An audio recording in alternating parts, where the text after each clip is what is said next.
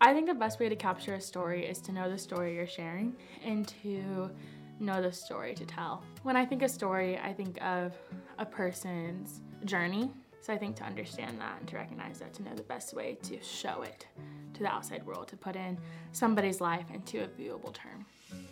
A good story can make you feel a certain way or inform you about something. It seeks to deliver a reason, a meaning, a message. A story is something that you can relate to. It has dynamic and it has change. It can start off one way and change a different way.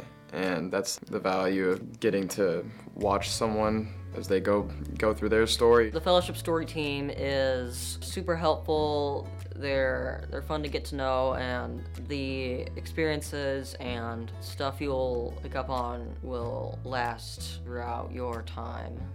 I think someone should join if they have a passion like me for whether it be photography or graphic design or video. It's also a good idea to join just to meet new people and make new friends. What makes the story team experience unique is the fact that you are getting to serve in a way that allows you to grow a skill while also allowing you to grow in a community of people who are in the same work as you. I think it's a really cool place to serve because not only are you growing in a technical skill that you can serve with your church, but you can also serve your community with or grow professionally in. I've always wanted to pursue like a video career.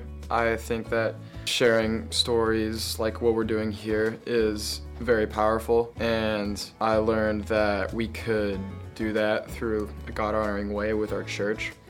And I was like, that sounds awesome. So I got the opportunity to hang out with Kyle and Will for a bit one day on one shoot, and I just really liked it. It was a good time.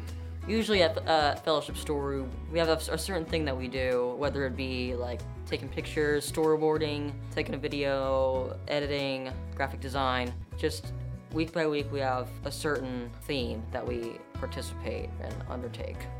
The story team has been a very important opportunity for our son Rhett. So he's always had a passion for this, and I think this allows Rhett to take his passion and help fellowship, tell the story to different parts of the church ministry, and now getting exposure to different techniques and things like that that can spread his influence across fellowship. I would recommend this team to somebody because it's a place where you can learn a skill, but also have a community of people around you. Especially if you have any interest in it at all, to just come through the door one day and just see what it's like, get yourself involved, see if it's something that you're interested in. Something I really love is the mission and vision of the Fellowship Student Story Team Ministry is its idea to want to continue to produce and release leaders. Producing in the sense of training, equipping. You don't have to know anything before you walk through the door. And just equipping you and training you in the way that you can learn so that you can pour into others who are younger than you or who may not know as much, and being able to take what you learn and also pour it into others while also being poured into to growing and creating this cycle of produce and release wherever you are.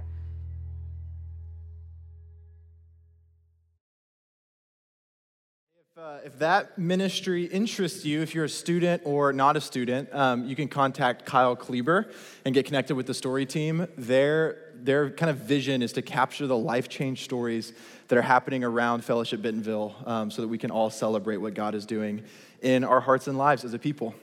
Good morning. Welcome to Fellowship Bentonville.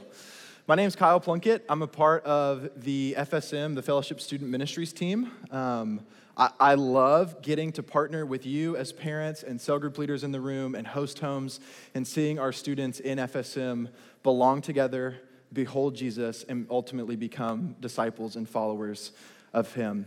I also love these mornings specifically. I love First Sundays because First Sundays we get to worship together as high school and junior high students in the greater body of fellowship. I think there's just a certain amount of beauty that happens when we get to gather as a whole collective body. And I love what we get to go do in FSM on our own. But I really, really enjoy these First Sundays where we get to worship together as one family, all under the same roof. I have a couple of introductions I'd like to make to y'all. I don't think they're still here yet, but this is my team. This is the FSM team. If we get a picture, there we go. They are still running the 7th grade parent meeting that we had in between services. If you're a 7th grade parent and you missed that meeting, that's okay. Hey, Houston.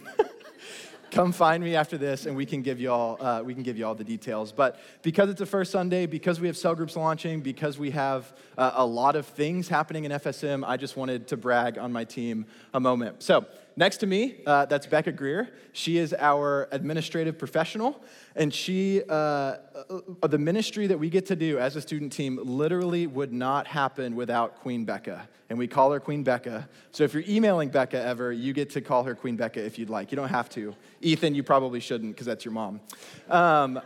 Next to Becca, we have Lauren Shelberg. Lauren is a part of she's a part of the resident ministry team. So that means she splits time with FSM. She splits time between FSM, a classroom, some community, and has a part-time job and is engaged. So she has a very, very full fall ahead of her. And she is just a team unifier. She loves Jesus deeply and is so excited to be a part of our team for this next year. Next to Lauren, I'm going to skip Tori for a moment. We got Houston Clifton, soul teammate up here with me this morning. Thanks for joining me, Houston. Houston owns all things celebration in FSM. So Sunday morning leader training, discipleship, transformation, kind of everything we get to do from a Sunday morning worship experience all falls under Houston's leadership. And he has a deep desire to see leaders and students know Jesus deeply and walk with him closely. And he shepherds them into this space that allows all of us under his leadership to worship every Sunday morning together as a body. I'm really thankful for your leadership, Houston. Next to Houston, we have Rochelle Quintanilla. Rochelle is our newest team member. She jumped on like 5 days ago, and so she's got a lot headed her way. Rochelle has grown up in fellowship. She was a part of Fellowship Student Ministries as a student. She also led a cell group from 7th grade through 12th grade. And most recently, she's been a public school teacher for the last 3 or 4 years and has just really felt a calling on her life from the Lord to step out of public school teaching and into vocational pastoral ministry. She has an unreal heart for students who are potentially struggling with their identity or struggling with their faith, or even struggling to feel like they belong in the world as a junior high or high school student, and also an unreal heart for students who love the Lord and want to follow him and are excited about everything that happens around here at Fellowship. And so she's going to make a phenomenal addition to our team, the FSM ministry. If y'all don't know her, which will be most of you in this room, and that's okay, find a way to reach out, take her to coffee. I would love for Rochelle to immediately feel like she's a part of what we're doing here at Fellowship Bentonville. And then last but not least, the potentially the most joy-filled and saddest introduction we have on the team is Tori Tutt. Tori's right there in the middle. She's the one very obviously holding a baby, unborn baby yet. We love Tori. Tori, yes! This is perfect. So this is Tori, and we don't do this often. I think Fellowship's pretty good, and maybe appropriately so, about keeping leadership kind of in the back so we can serve, and I love that. But Tori deserves a shout out. She will be on our team for the next, could be 2 weeks, could be 3, could be 4. We're not totally sure, until she steps away from vocational ministry and into lifelong discipleship of her new baby, Carter and her having within the next couple of weeks. And so Tori will go from ministry in FSM to ministry in the home and around FSM. We're going to keep you around as best we can. But let me just brag on Tori for a moment. Here's a few things you need to know about Tori Tutt. Tori loves Jesus with all of her heart, mind, soul, and strength, and she loves everybody around her like herself. Tori is a faithful steward of God's word, and she can teach like it's nobody's business. I think if anybody has sat under her teaching in FSM or on a Wednesday night, they've been blessed by Tori's gift of handling the scriptures accurately. Tori loves producing and releasing spiritual leaders. Some of the best cell group leaders I've ever been around have come out from under Tori's care and leadership in our FSM world. And finally, and I don't really know how to phrase this exactly, and I really fumbled through it the first service, but the spiritual health of Bentonville as a whole, especially in our junior highs and high schools, has not looked the same since Tori Tutt joined the FSM team. The last 7 years of her leadership and her ministry has changed lives. Jesus has changed lives through her. It's changed family trajectories even. And I know junior highs and high schools don't look the same because of the people who learn to love like Jesus loves because they've learned it from Tori Tutt. And so, if y'all will, can we give some love to Tori as she is headed to be a mama. We love you, Tori. And then, yes, this is Rochelle. We talked about you when you weren't here. So y'all can meet Rochelle at some point. So it's the best. All right. Love y'all. See y'all later. Like I said, if you have a 7th grade student and you missed the parent meeting, truly no shame. We only scheduled one, and I'm realizing now in between services it may have been a mistake. Come find us after the service. We'd love to give you information about how to get your student connected in FSM. We're going to kick off the rest of the morning with a couple of baptisms. And so can I invite out Logan Tymasin and the senior cell group. Y'all can go ahead and come up here. This is Logan. And Logan is a part of our student ministries, and his life has been changed by Jesus. And he wants to publicly proclaim this morning in front of you all that Jesus is not only his Lord, but Jesus is also his Savior. That he has given his life to Jesus as King, to submit under his leadership for the rest of his days. And when I first met Logan, maybe Colorado, was that the first time? So I didn't know who Logan was, which was really embarrassing. Hunter House actually sent me a picture of him. Is like, do you know who this kid is? He's in your ministry. And I was like, no, not yet. And Logan and I got to become really close over the Colorado trip we do, where we take our high school students to Timberline and Ravencrest. And over that week, it was just evident, by the way, Logan, that you lead and you love others around you. And even just some fruits of the Spirit, as I think through your story. Really the first 3, if we're going through the list, of love, joy, and peace just radiates out of your life. I see the way that you love the scriptures, you love your friends, you love your cell group. I see the way that because of your love for Jesus, the joy in you is overflowing. And because of that, you lead with just an unreal amount of peace, and it blesses those guys around you. Do you all agree with that? Okay, I agree too. So Logan, is it your testimony that you have given your life to Jesus, you love him, and you want to follow him the rest of your days? Yes. Okay. I think now you sit down. Then I baptize you in the name of the Father and Son and the Holy Spirit, buried with Christ in baptism, raised to walk in new life. Logan Thomason, everybody. That's awesome, dude.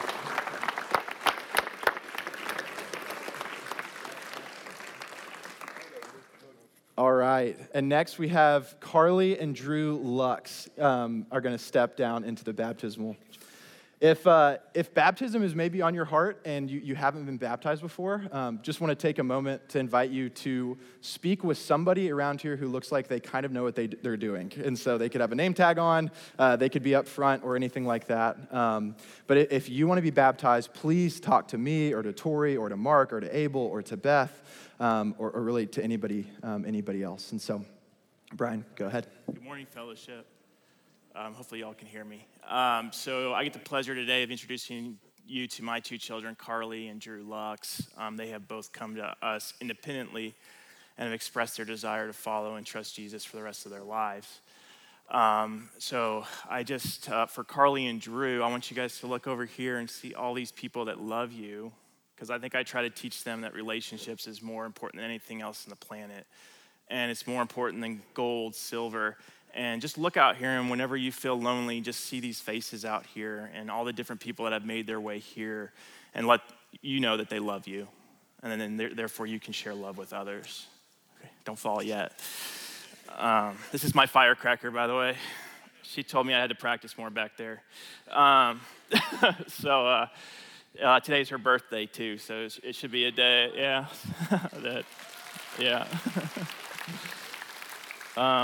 So I don't normally write stuff out, but I can't screw this up because I got 2, and if I have a bad day, I ruin it for both of them. So when Carly was 7 years old, I was reading to her the Old Testament story of Passover, and when the angel of death came and they put the blood on the doorpost symbolizing a sacrifice. And then after that, Carly had lots of questions, and we went into the story of Jesus and how he took the place and then became a lamb for us, so that when he died for us, we could therefore connect with God and go to heaven. And what was crazy is she was 7 at the time. We weren't sure if she actually knew everything that needed to be known to be baptized, but as a 7-year-old, the next day, she asked if she could go to church at a different church in ours because they didn't have a Good Friday service. So we went to some random church because she wanted to go as a 7-year-old. So, and during that service, she drew cartoons of the gospel message. So we knew that she was close. And over the years, her faith has continued to grow, and it's evident how much she loves Jesus. And now I'm going to go to Drew, and then we'll baptize both of you guys. Drew is just a great kid, one of the best people I know. He's 10. But he is one of the best people I know. He has one of the best hearts. He has one of the best spirits about him. It's almost like he's never not known the love of God. But for us, he's a true blessing to our family. He's so in tune with other people's feelings, and he's a peacemaker. And he's always wanted everyone to be happy.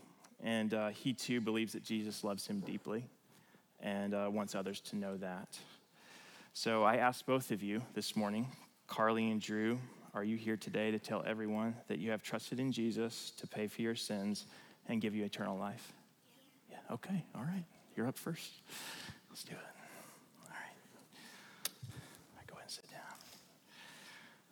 All right, hold your nose. All right, Carly, I baptize you in the name of the Father, the Son, and the Holy Spirit. All right. Give me a hug. Give me a hug. Yeah.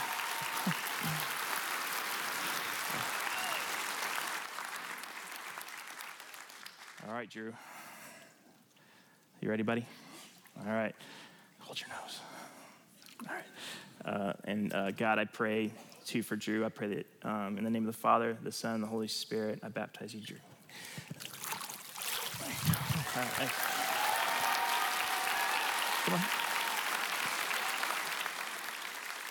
Thanks, buddy. Love you. Thanks, everybody.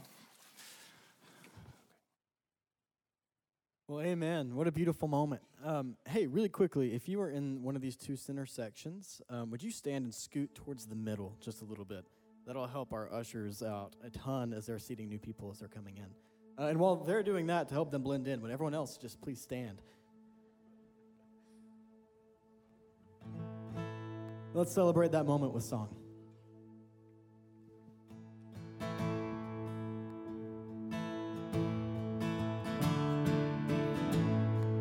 This song's about finding life, true life in Jesus. I searched the world, but it couldn't fill me. Man's empty praise and treasures that fade are never enough. Then you came along and you put me back together. Now every desire is now satisfied here in your love. And oh, there's nothing better than you. There's nothing better than you. There's nothing, nothing is better than you. Oh, I know it's true. I'm not afraid to show you my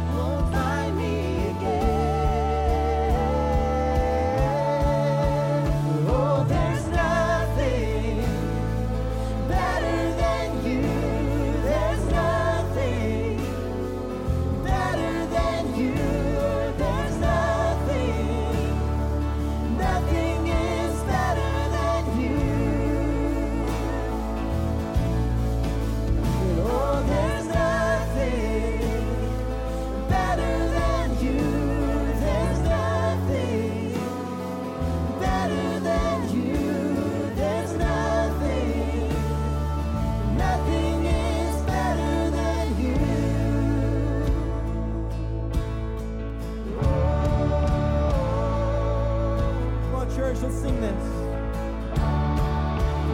You turn mourning to dancing. You give beauty for ashes. You turn shame into glory. You're the only one who can. You turn graves into gardens. You turn bones into armies. You turn seas into highways. You're the only one who can. You turn graves into gardens. You turn bones into armies. You turn seas into highways. You're the only one who can. You're the only one who can. Oh, there's nothing better than you, Lord. There's nothing better than you, Lord. There's nothing. Nothing is better than you. Come on, we say, oh, there's nothing better than you. Oh, there's nothing better than you.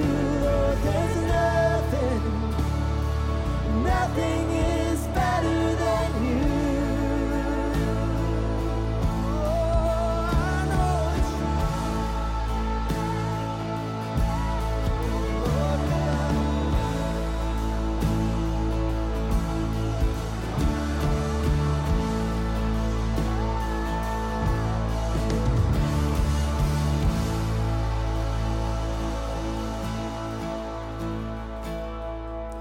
Well, Lord Jesus, as your body here gathered, we declare that there is nothing better than life with you, Lord. And you are not just about saving an eternal life to come, although you are, Lord, but you've also promised to dwell with us right now. We have availability to life with you right now, Jesus, and that is better than anything else. Lord, this morning, we give you our song, we give you our offering, we give you a part of our lives, Lord, and we're always seeking to give you more. Lord, as we take up offering in this moment, I pray that you would use this act to change our hearts, to look more like you. And Lord, I pray that you would take what we give and you would use it to expand your kingdom in this world, Lord. We love you. We do all of this morning in your name, Jesus. Amen. You can have a seat.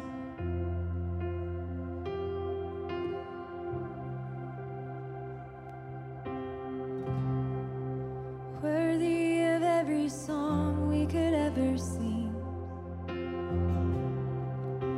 worthy of all the praise we could ever bring. You're worthy of every breath we could ever breathe. We live for you.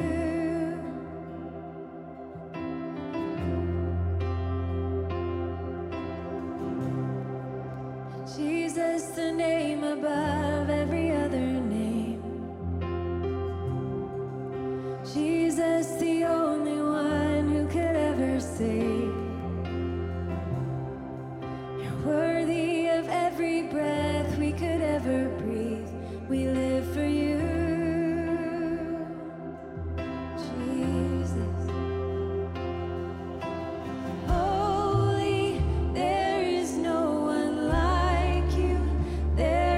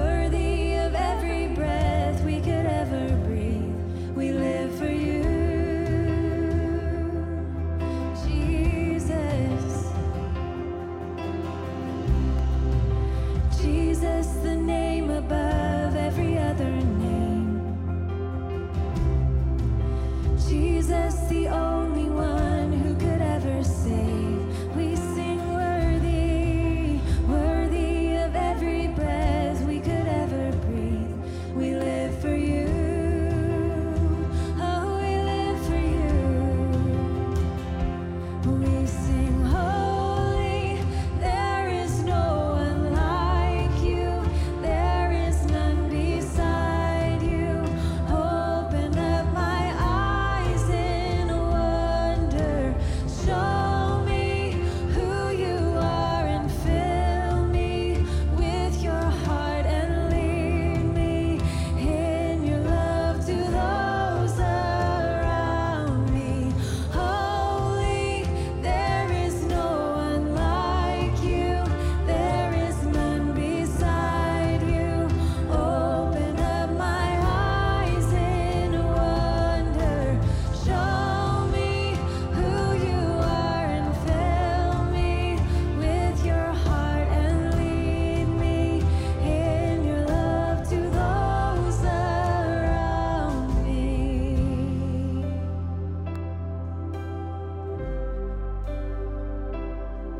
Lead us in your love, Lord. Open our eyes to who you are, God. Want to know you, Lord.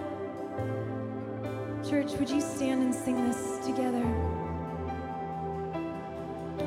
And I will build my life upon your love. It is a firm foundation. I will put my trust in you alone, and I will not be shaken.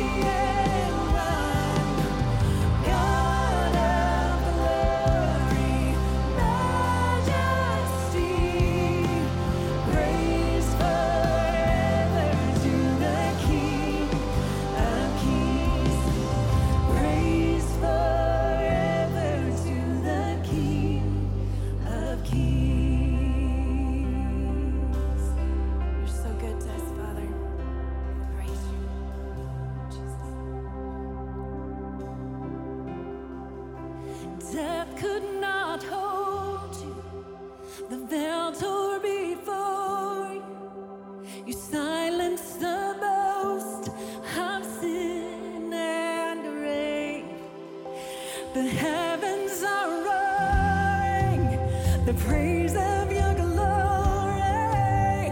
For you are raised to life again. You have no rival.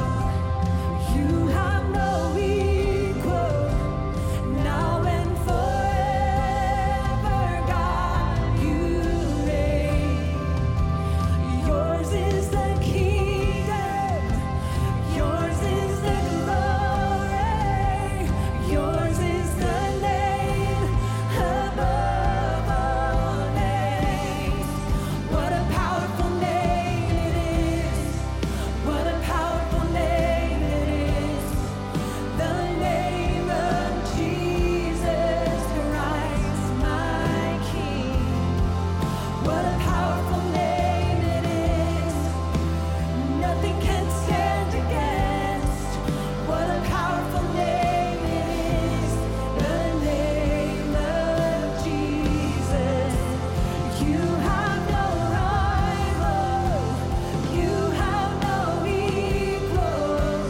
Now and forever, God, you reign. Yours is the kingdom. Yours is the glory. Yours is the name above all names. What a powerful name it is. What a powerful name it is. The name of Jesus Christ. He's my King. What a powerful name it is. Nothing can stand against. What a powerful name it is. The name of Jesus. What a powerful name it is. The name of Jesus. What a powerful name it is. The name of Jesus.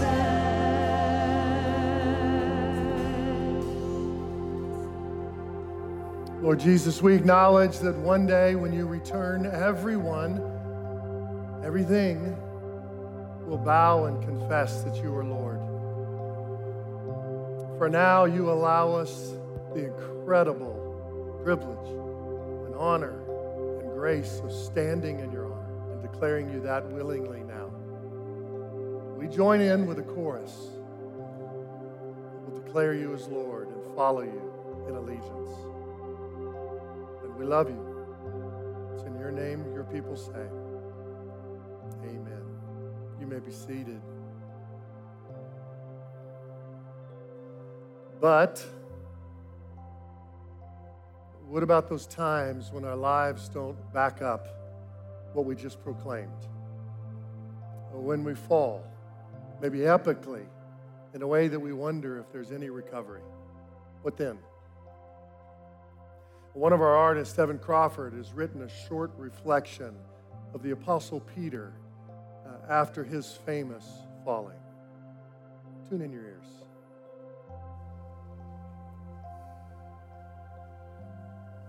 Exhausted, grieving, trying to forget the trauma of the crucifixion by doing something familiar and concrete. Fishing.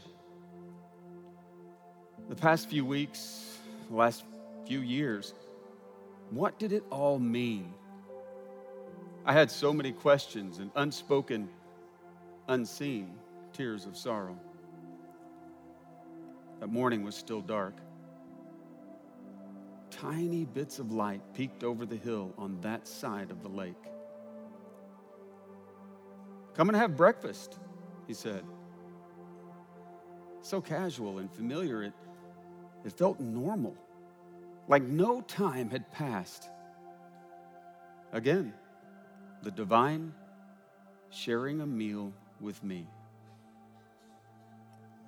The longer I sat with him eating, the more the light in the sky grew.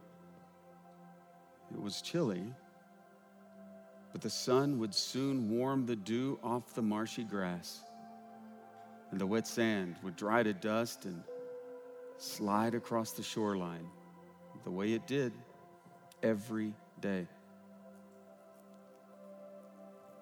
Being with Jesus that morning was both sweet and sad for me. But he was, as he always was, holy, trustworthy, providing, and loving. We sat in contentment as the sea lazily lapped up against the shore. He spoke to me. I wouldn't realize his meaning until later. He was forgiving me, resurrecting me with 3 questions. Do you love me? For 3 denials. I did not perceive in my human density. I was physically sleepy from a satisfying meal after working all night. I wish I had been able to see with spiritual sight, with the post-Pentecost spirit and fire. But I was still dim that morning, like the early dawn, taking its time to melt away the shadows of night and deep water darkness on the sea. Follow me. Those words were both haunting me and drawing me into a future I could not see, a path I would not have known. But he was already there, seeing the end from the beginning. My spirit was willing to do anything. He said, "Follow me."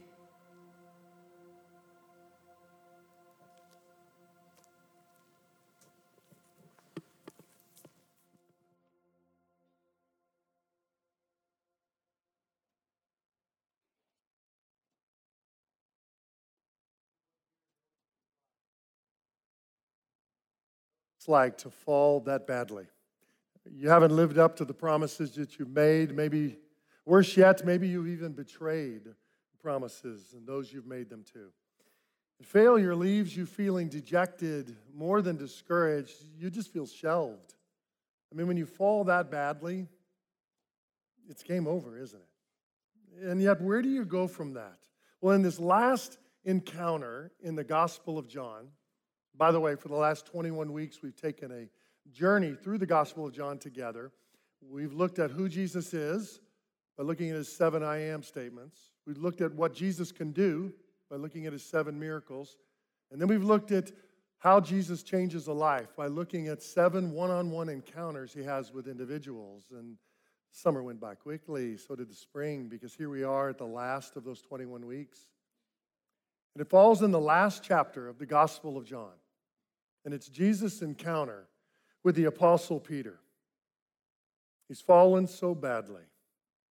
And to understand the encounter, sometimes you need to ask the person who had the fall, because nobody could tell us about it better than Peter himself. Peter gave his eyewitness testimony of what it was like to hear and watch and learn from Jesus. He gave it to a young man named John Mark. John Mark wrote that down, and that's how we have the Gospel of Mark.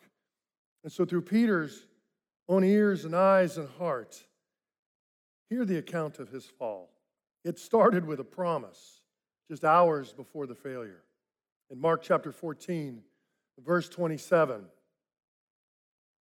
they're in the upper room at the Last Supper, and Jesus said to the disciples, "You will all fall away, for it is written, I will strike the shepherd, and the sheep will be scattered." And Peter said to him, "Even if they all fall away, I will not."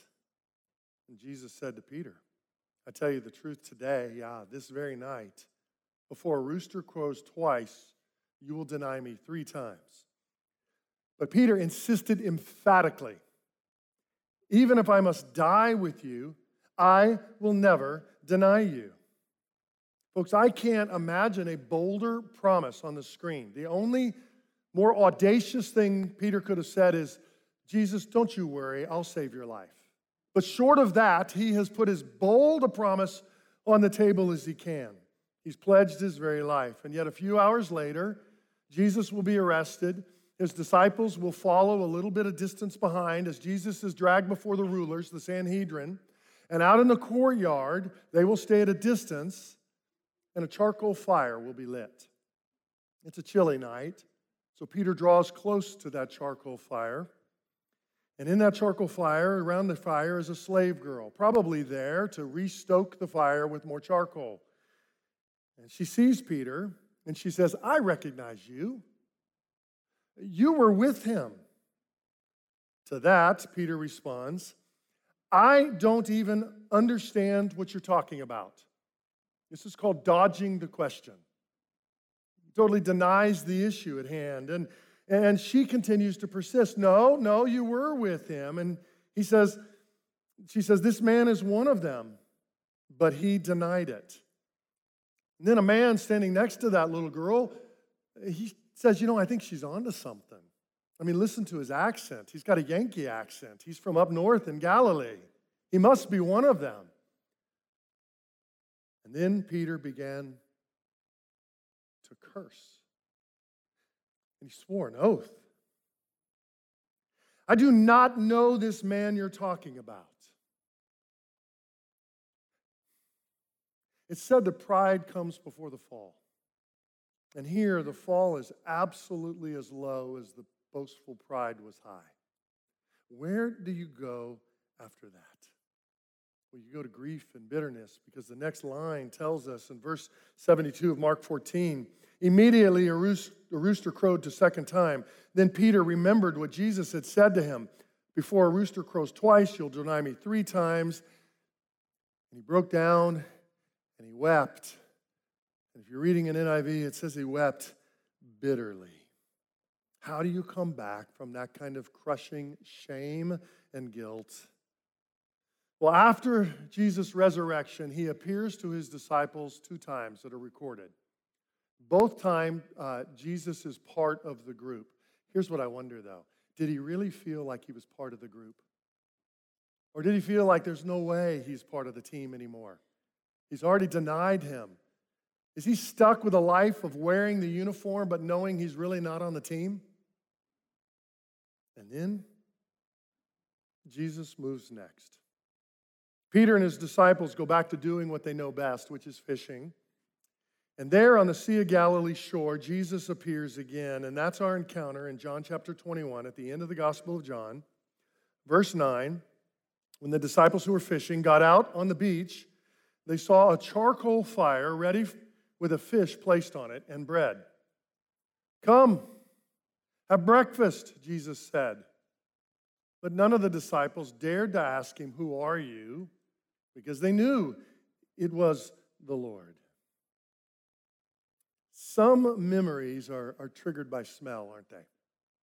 You ever have those moments where you can smell something and go back to where you were, either good or bad? Fresh cut grass in the summertime? The smell of that takes us back to a tragic event in our family's life. Every summer. I can make a hospital visit and get a familiar smell of a hospital waiting room and go back to 20-something years ago in oncology visits. They just take you back. What kind of fire does Jesus build to make this meal? You wonder, as Jesus smells the charcoal fire, if he goes back to the night of that betrayal, what would Jesus say to him? How about this? Join me for breakfast. You're still welcome around my fire. Talk about grace. But as Peter approaches and sits and starts the meal, who's going to break the awkward silence? I mean, the last time we talked, it was a bad scene. Jesus in grace moves next. He breaks the silence in verse 15. Then when they had finished breakfast, Jesus said to Simon Peter, Simon, son of John, do you love me more than these do? He replied, Yes, Lord, you know I love you. And Jesus told him, feed my lambs. Jesus said a second time, Simon, son of John, do you love me? And he replied, yes, Lord, you know I love you. And Jesus told him, shepherd my sheep. And Jesus said a third time, Simon, son of John, do you love me? And Peter was distressed that Jesus asked him a third time, do you love me? And he said, Lord,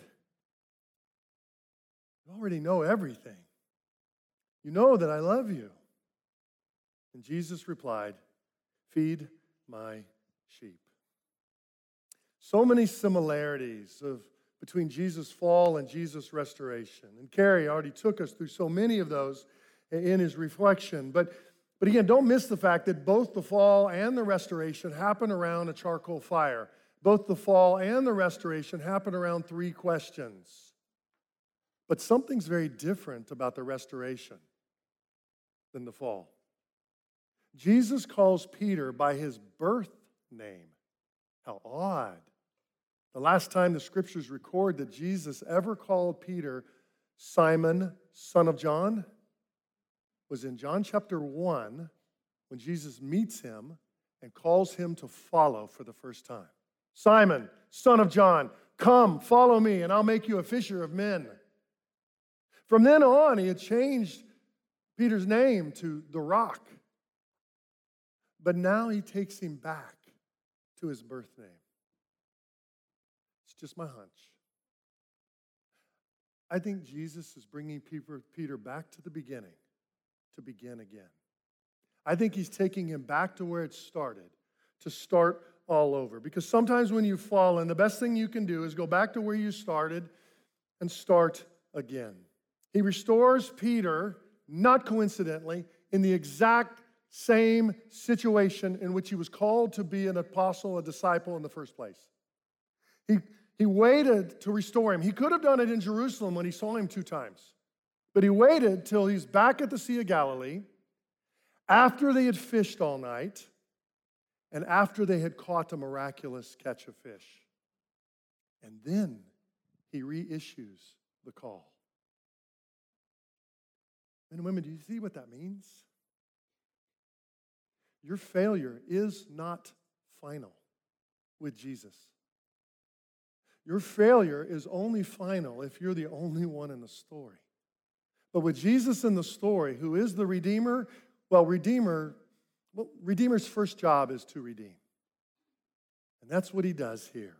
He redeems Peter by restoring him back to his discipleship, back to following him again. And in this little recovery episode, this restoration episode of discipleship, I see 4 little aspects of following Jesus that I will never outgrow. This summer is the 40th anniversary of me declaring, Jesus, you have rights to lead my life from here on out.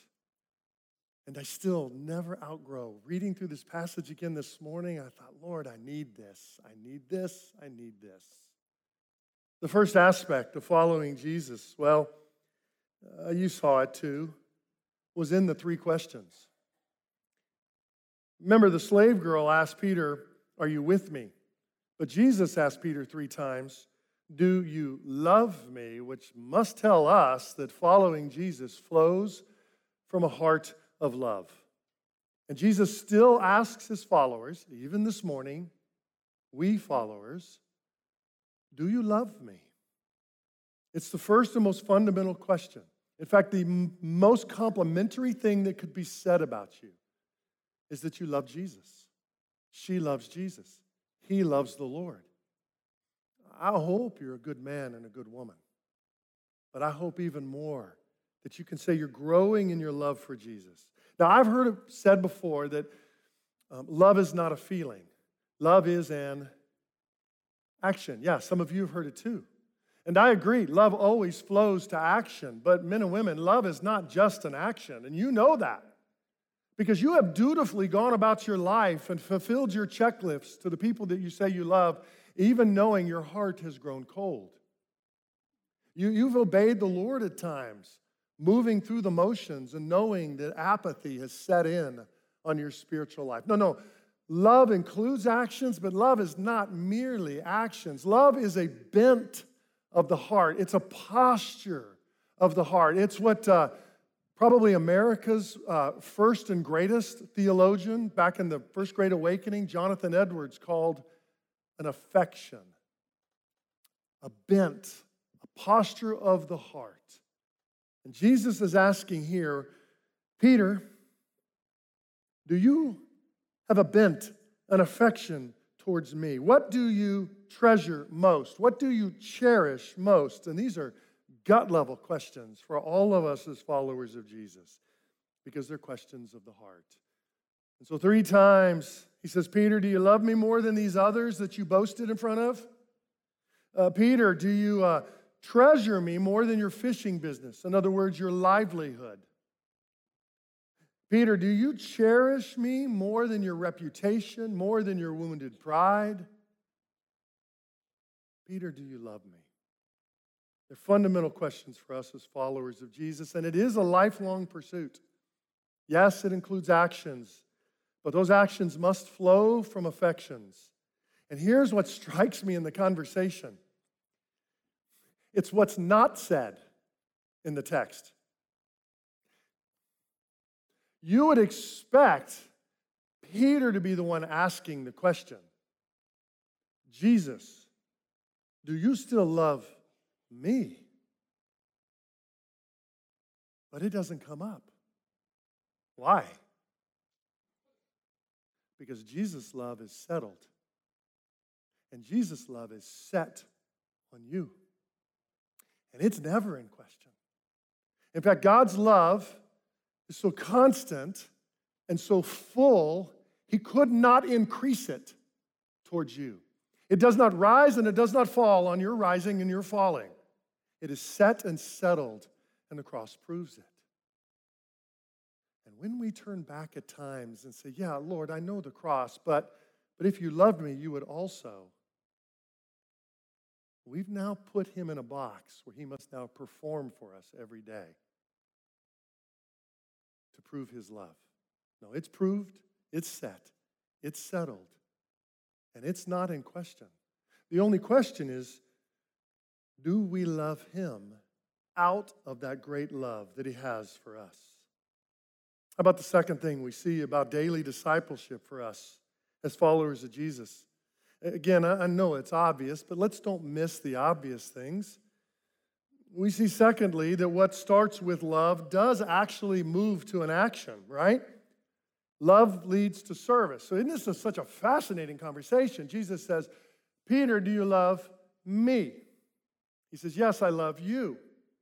And Jesus says, then take care of them. Do you love me? Serve them. Do you love me? Serve them. Oh, my love for Jesus always leads to a service to others. Always.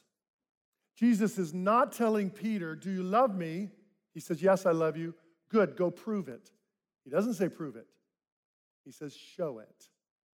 Show it by loving those around you.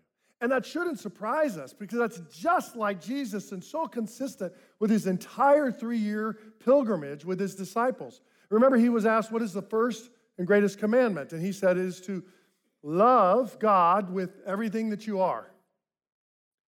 But then Jesus throws in, and the second is like it. In other words, I'm going to link another to it. Love your neighbor as yourself. Yeah, our love for the Lord always flows to service of others. You can't separate the two because it's a cause-effect relationship. When I love Jesus, it shows up. And it doesn't just show up in my life, it shows up in the way I approach your life. Now, in Peter's case, his practical service of others was going to include shepherding Jesus' church, right? By the way, you can't, so he says, do you love me? Spiritually feed and spiritually lead my people, my sheep. I wonder if Peter was trying to visualize what that would mean. Okay, there's 11 of us. Maybe this thing will grow to 22. I don't think he could have pictured in his mind on his first sermon that a Fellowship Bentonville-sized church would be born on day one. Yeah, Jesus was expanding his vision much bigger. Leading and feeding spiritually other people is how he showed his love for Jesus. And so can we pause and talk to those of you who have that privilege and honor here? At Fellowship, you might be an elder. You might be a community group leader here. You might be a high school or junior high cell group leader. You might be an elementary teacher. You might be in early childhood. I see tons of early childhood and elementary leaders in this second service through our high school ministry. You might be a Discover leader. You might be a men's or women's discipleship leader, a ministry staff member. You might lead worship behind, serving in tech, or up front. And to you, this text simply says this: thank you. Because it matters to Jesus. Thank you. I know you feel like you're just kind of stepping in and doing a small thing, or maybe it is the larger thing for you. And Jesus says it's not just for them. You've done this out of an overflow of your love for me. Yeah, it matters. Not just to the men and women here at Fellowship, but it matters to Jesus. And I believe he smiles on that service. And maybe a couple of practical exhortations out of this text for those of you who are spiritually serving somewhere. Would it help you to see that Jesus uses two different words for people in the church? Some are sheep and some are lambs. Sheep is a Greek word that means a mature animal that walks well on its own.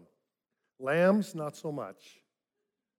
An immature animal who does not walk well and therefore needs to be carried along. Men and women, welcome to the normal local church. Sheep and lambs sometimes stepping on each other. Yeah, and that's not always an age thing, is it? We have those in our student ministry right now who are living our lives as sheep. You are walking well and maturely. Thank you. We have those in our legacy ministry, our oldest ministry here at Fellowship, who maybe are still lambs spiritually. They're struggling in their walk with Jesus. So it's not always a biological age thing, but it is the normal local church that we will have men and women at different levels of spiritual maturity. Second thing, I noticed that Jesus never asked Peter if he loved or liked sheep. He was a fisherman. Maybe he liked lamb chops, but he didn't like lambs necessarily. And that might be Jesus' point. You serve those who are mature and less mature because you love Jesus. Even if right now your like for your ministry assignment is so-so. You've had those times too, where you wonder if your service matters or if anybody ever sees it, or is it making a difference? Do the seventh grade boys even know what you said in cell group? Or are they still making bodily noises and they can't even hear you talk? Does this matter? And I gave up another Wednesday night and I'm so tired of it. But Jesus matters to you. And those boys matter to him. And so you keep serving. Maybe you're the community group leader whose group meets on a Wednesday night, and once again you left work late. Once again you're stuffing half a turkey sandwich down your mouth as you drive to community group. And once again you've asked your wife to drive so that you could prep the lesson and not look like you're unprepared. Don't judge me, it's happened to you too, okay? And you start wondering, does this matter? Because you go into that community group and only a third even showed up. And then we draw back to who matters. Jesus matters. So his people matter. And so we lead and we feed and we keep going because he's worth it. We serve out of love for him. Third thing I see in this text actually comes from the next line in Peter's conversation with Jesus. Verse 18, he says to Peter, I tell you the solemn truth. When you were young, you tied your clothes around you and you went wherever you wanted. But when you're old, you will stretch out your hands, and others will tie you up and bring you where you do not want to go. Now, Jesus said this to indicate clearly by what kind of death Peter was going to glorify God. And after he said this, Jesus told Peter,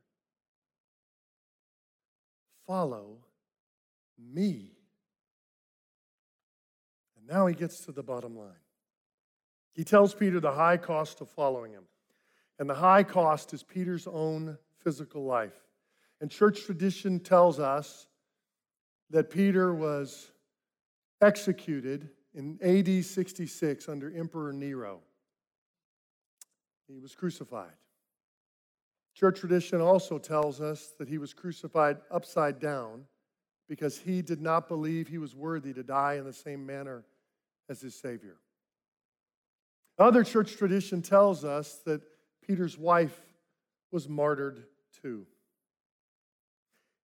Don't forget, Jesus is having a restoration dialogue with Peter at the beach. This is his feel-good moment. Why does Jesus ruin the feel-good moment by telling Peter about his impending death?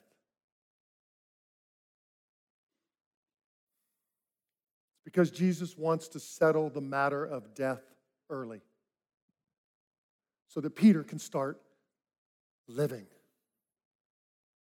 Because until you've settled that, you can't really live fully. I'm a fan of reading World War II literature, and I've read that the first thing a Japanese fighter pilot had to do in World War II before they could take over the cockpit for the first time was visualize their own death and explain that back to their commander. And only then were they fit to live as a soldier. Every Christian must settle the issue of death as well if they're going to be free to live as a follower of Jesus. And maybe for some in our body, it will be physical death. I don't know. Maybe the Lord will call you to dangerous and foreign, unreached people groups where you will give your life in the service of Jesus. Parents, you might have a young daughter or son right now who that's Jesus' call and best for their life. And it would cause you to have to live open-handedly, not just your child. But even if it's not physical death, let's shoot straight with each other. For every follower of Jesus, in order to live well with and for him, you must first recognize an ongoing spiritual death. Because our Savior is the one who came and said, if you want to follow me, then pick up your cross, die to yourself, and then follow me. Yeah, we all die to a self-led life in order to live the good life of a Jesus-led life. In fact, you cannot have two leaders of your life. Only the immature man or woman believes that they can have a self-led life and a Jesus-led life at the same time. It is not possible. And when you try it, and if that's you trying it, you are the most miserable person here this morning. The most miserable person is the self-led Christian. Because they have too much of Jesus to enjoy their sin anymore. But Jesus has too little of them for them to enjoy the abundant life. Maturity happens the moment we say, Lord, not my will, but yours. Lord, I give up living the self-led life, and I want you to lead my life. And that's the beginning of the good day, the good life.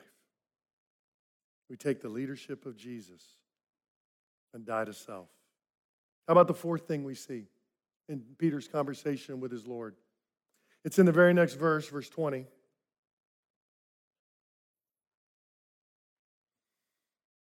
Verse 20 says, Peter turned around and saw the disciple whom Jesus loved following them.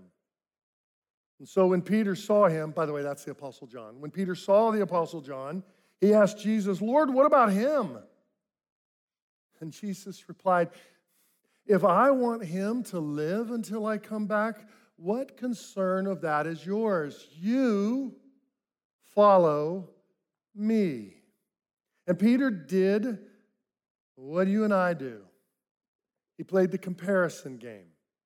He turned around and he looked at another disciple. And he wondered how his life was going to measure up to theirs. And was this going to be fair? And we do it all the time. We've even created apps to help us do that full time. So we're full-time gamers in the comparison game. So that's what social media exists. Lord, is her life better than mine? Is his life easier than mine? To which Jesus loves us enough to look back at us and say, whoa, whoa, whoa.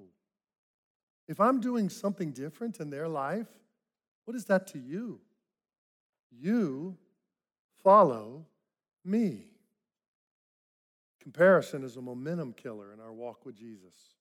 And even the grammar hammers home the point of discipleship here. All 5 verbs that Jesus has used with Peter have been communicated in what's known the present active tense, meaning it's a continual active action.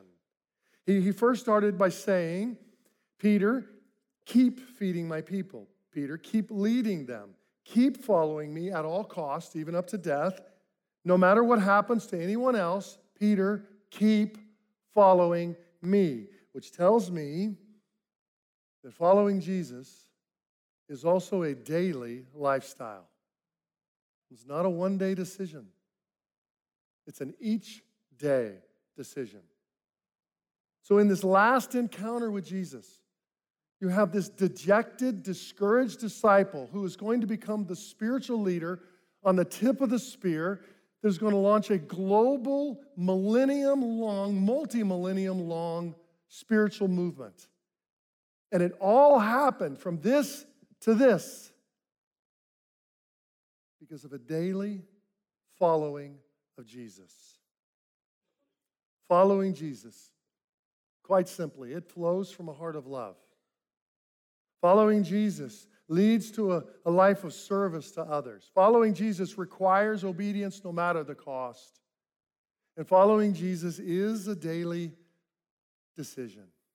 And men and women, discipleship of Jesus knows no other shortcut than those same 4 lessons in Peter's restoration. Oh, Lord, forgive us for looking for the shortcut. One of my spiritual heroes was a man named Dr. Bill Bright. And that may really not mean much, particularly, let's say, if you're younger than 45 or so. The late Dr. Bill Bright, though, in the 1950s, was the founder. He was a businessman who chose to start a college ministry at UCLA, and he became the founder of what became a global missionary movement called Campus Crusade for Christ. It's now known as Cru International. I encountered Dr. Bright on a New Year's Eve 40 years ago, sitting in a ballroom of 3,000 college students, and I sat in the corner seat furthest away next to the exit so that I could bolt because I was a miserable, self-led Christian. And Dr. Bright, this middle-aged, non-flamboyant speaker, challenged us to sign the title deed of our life away to a daily following of Jesus. And I was hooked and wrecked and ruined for the better.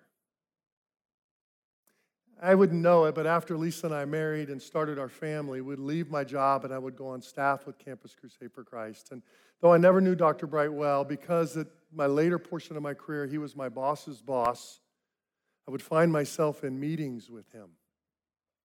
He was very advanced into our legacy ministry years. And I never met a more bold and yet humble follower of Jesus at the same time. You know, as staff, it's so funny. We would ask Dr. Bright, when you come in this quarter's meeting, we'd love for you to talk to the staff about this, and we would give him his assigned talk.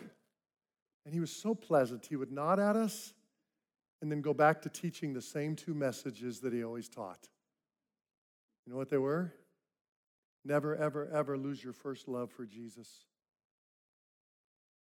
Always surrender daily to the leadership of the Holy Spirit. It didn't matter. We asked him to do a talk on team building one time. He nodded, said, that would be great. Never lose your love for Jesus. Surrender daily to the leadership of the Holy Spirit. By the way, best team building advice ever given. best marriage counsel ever given, best family counsel ever given. I remember in his later years him needing help while he traveled.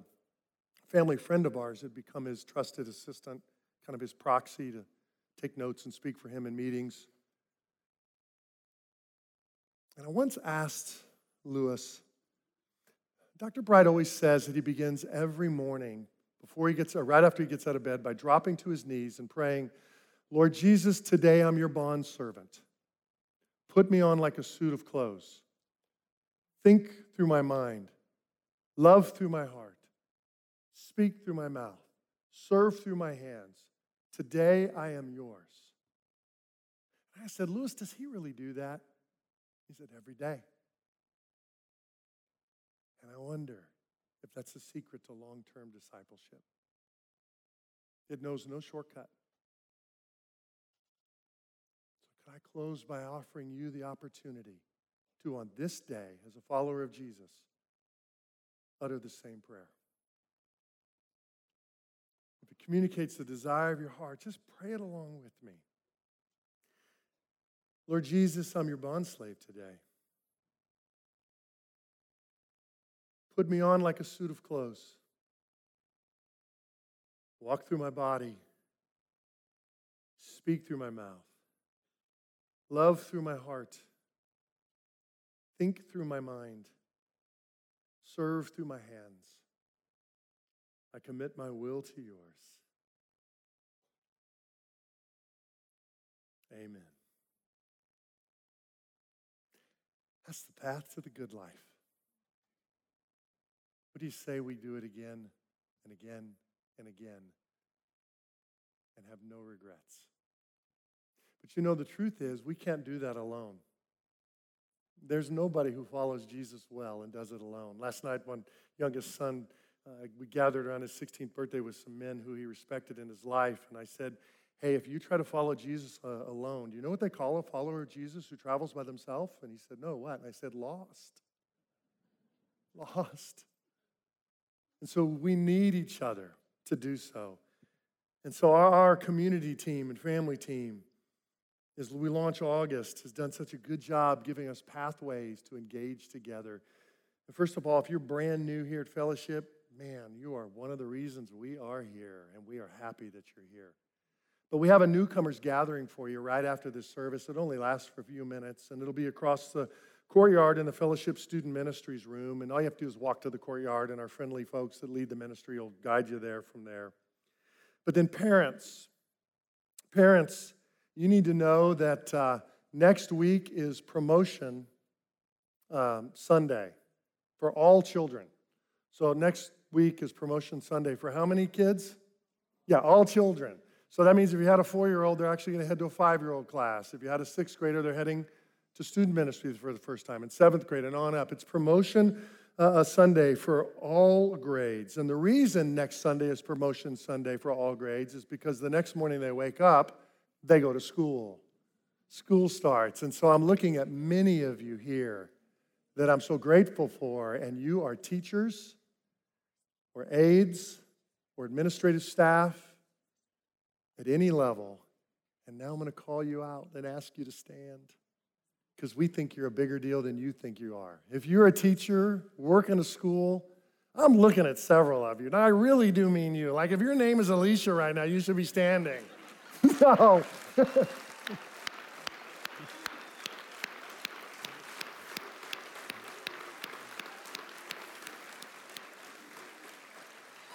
I'll say stay standing. Stay. You don't like it, we're going to join you in just a second. Endure 30 more seconds of awkward, okay? You're going to put your kids through that on 2 Mondays from now. Thank you. We're in your corner. We think what you do is a big deal. And we want to encourage your walk with Jesus because you are doing something that's so valuable to us. And so as we close our time in prayer this morning, I want to pray especially over you. Lord Jesus, thank you for the men and women who are choosing to be the hands, the feet, the voice, the heart, the mind, and the mouth of you in our schools. And we are asking now, fill them with your spirit of wisdom and skill. May they do the work you've assigned them to do in the way you want them to do it. And every child that's in their class or team member on their administrative team, Lord, they're not there by accident. They're there on assignment. Use this body and these educators in this work. We're grateful for them. It's in your name we pray. Amen. Church, we do love you. You can even all stand so that it'll take the pressure off our educators. We would tell you, like we do every week, our desire would be to connect with you, and our connections team is out in the foyer. But we also want to pray with you as well. If you've walked in with something heavy, let us have the privilege of doing that right in front of the baptistry. God bless you. It was fun enough. We should do it again next week, huh? See you next Sunday.